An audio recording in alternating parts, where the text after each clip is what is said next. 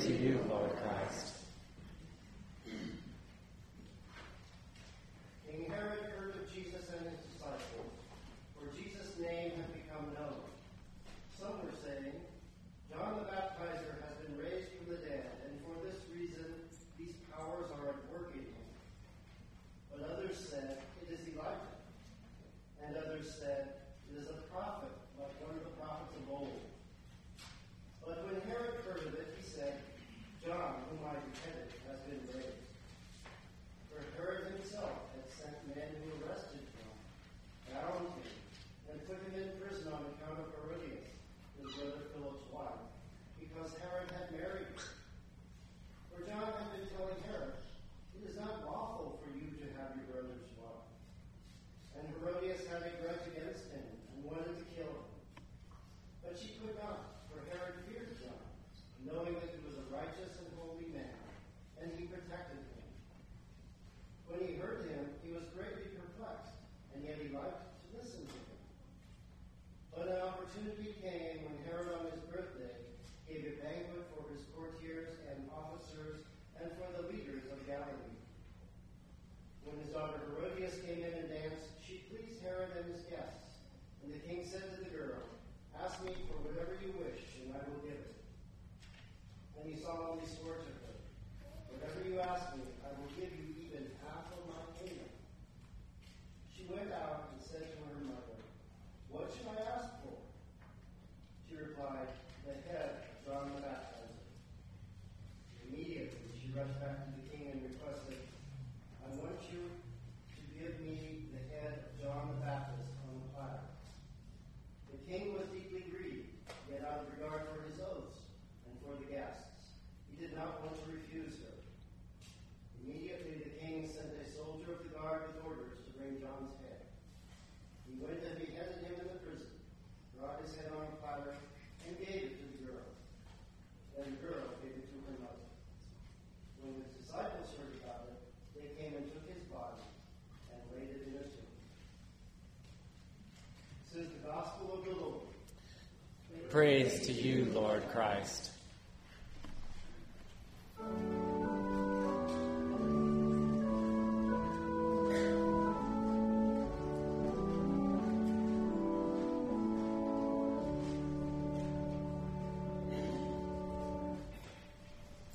Please pray with me.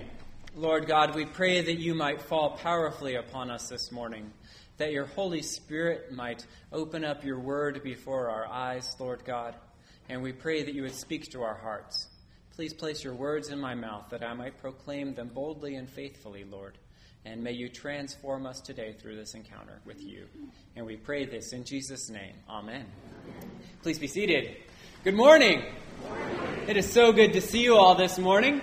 Well, on Wednesday, my dad and I were off four-wheeling up in the mountains, as I kind of like to do when I get out of here. And it was a great day of four-wheeling, right? We were up on Signal Peak. Anyone know where Signal Peak is? It's the big red mountain as you're heading up toward the Donner Summit on the left side with all like the towers up on it. So we came up one side, which is really the easy drive. I'd been thwarted 2 other times on this mountain, so I was really intent upon conquering it this time in my old Land Cruiser. I drive a 1968 Land Cruiser. And so we went up the easy side, which was no big deal, except for if you slip, you fall thousands of feet to your death. But the other side was the thing I had gotten thwarted by twice before, and so I really wanted to conquer it this time. And so I was cruising down and kind of slowly crawling around these rocks the size of coolers and moving through this loose terrain and dirt. And I was feeling pretty good because I was doing a great job, right? I was missing the big rocks and I just felt really confident. And what usually happens when you feel real confident? That's when you mess up, right? I saw this big rock that I thought I'd navigated around perfectly. It turns out I hadn't.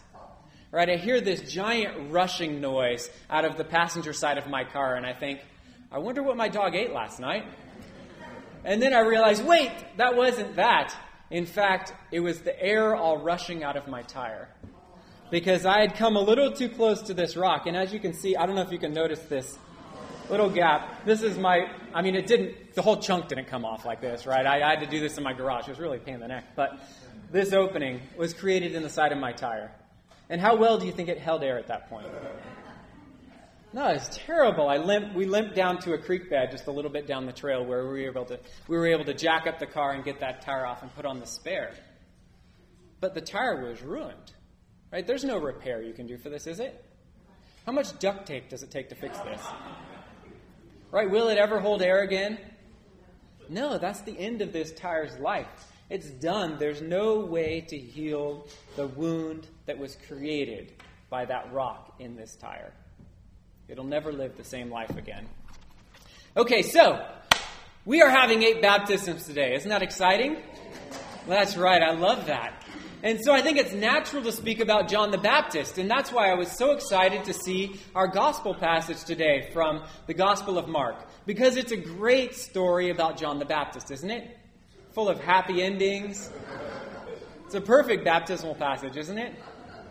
No, unfortunately, it's the beheading of John the Baptist by King Herod, which is a little disappointing because I really love John the Baptist. So here's the situation that leads up to this climactic event in the Gospel of Mark. John is out in the wilderness preaching a gospel of repentance and pointing out to people that they've gone far from God. Right? He's saying, you brood of vipers, you've lost track of the worship of the holy God.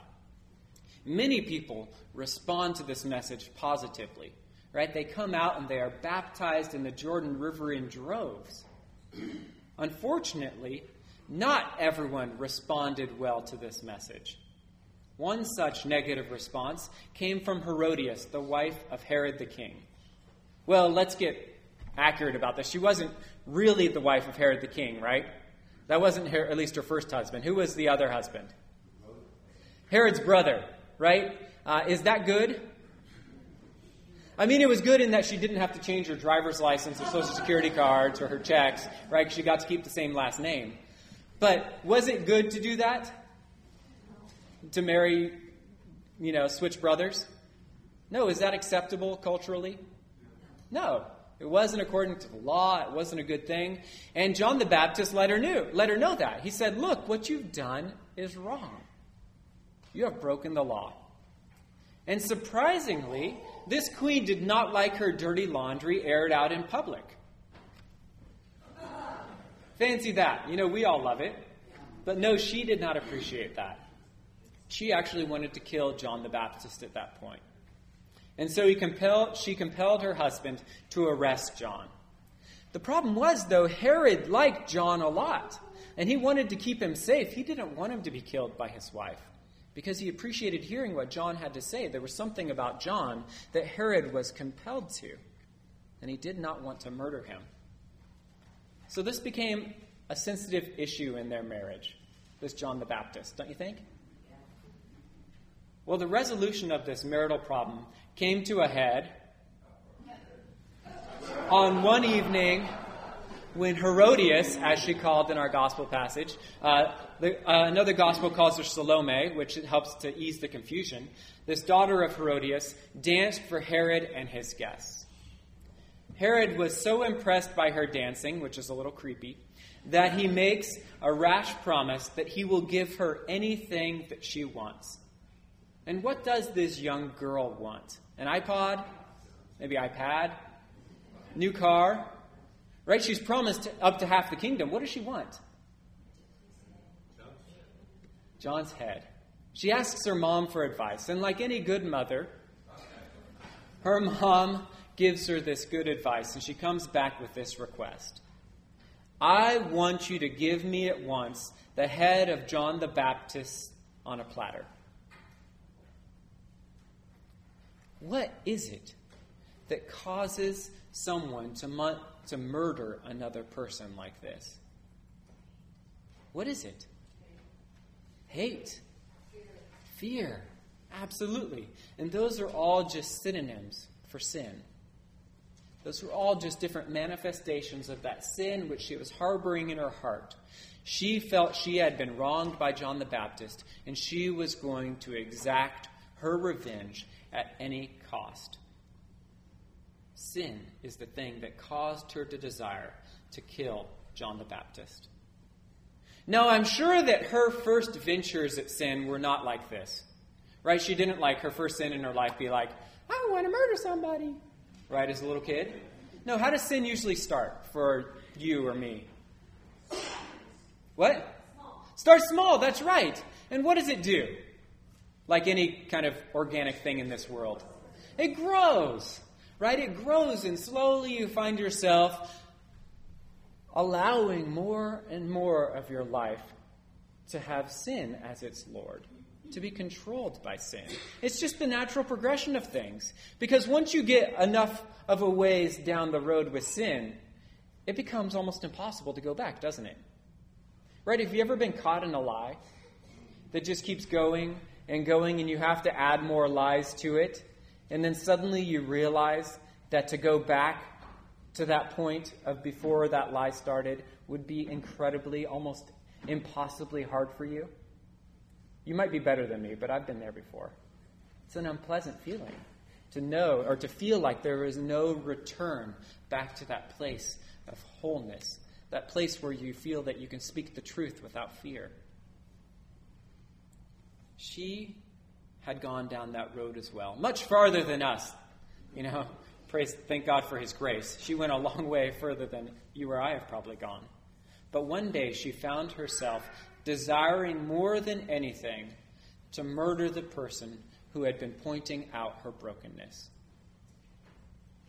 She was willing to sacrifice all kinds of blessings so that her guilt could be taken away from her by the death of John the Baptist. I mean, think about it. She could have had anything. How much was she promised? Was her daughter promised? Half the kingdom, right? So what could that be? Think of some things you could ask for. Money, yeah. Season pass in Disneyland, right? You can nail that. Jewels, everything, like palaces. You could have asked for half the authority. Or you could have said, split the kingdom with me. I want half of it. She could have had anything.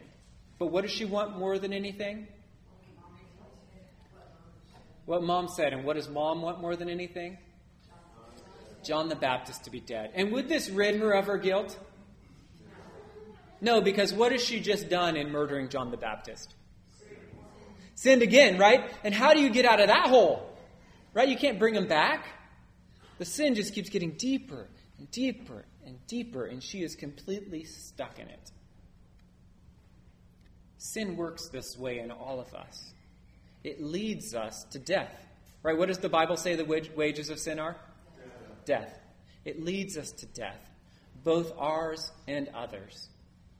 And like my tire, sin causes a tear in us that's irreparable. There is no way to repair that tear that sin creates in our lives. There's no amount of duct tape, no amount of those little tire patch kits they make for mountain bikes, no amount of slime or whatever you can put in there or fix-a-flat.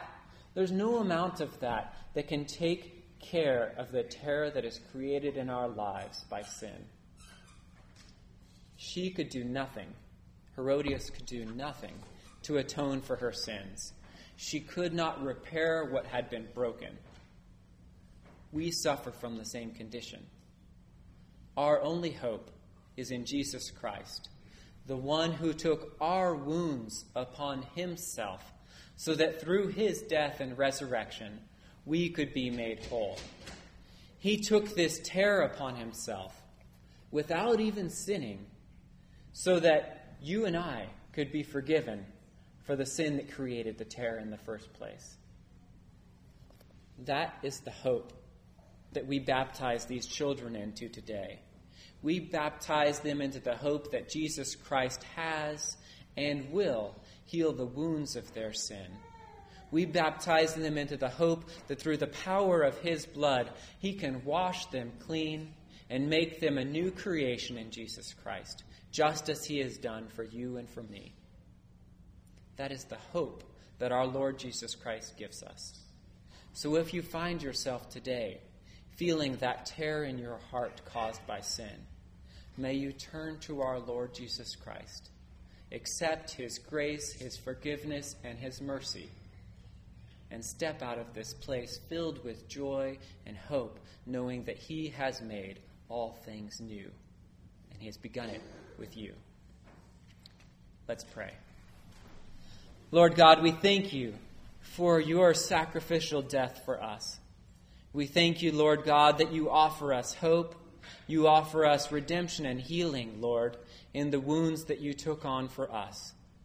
We pray, Lord God, that you would do your great work of new creation inside of us, that you would heal our hearts, heal our lives, bring us to wholeness in you, that we might live faithfully as your people in this world. And we pray this in Jesus' holy name. Amen.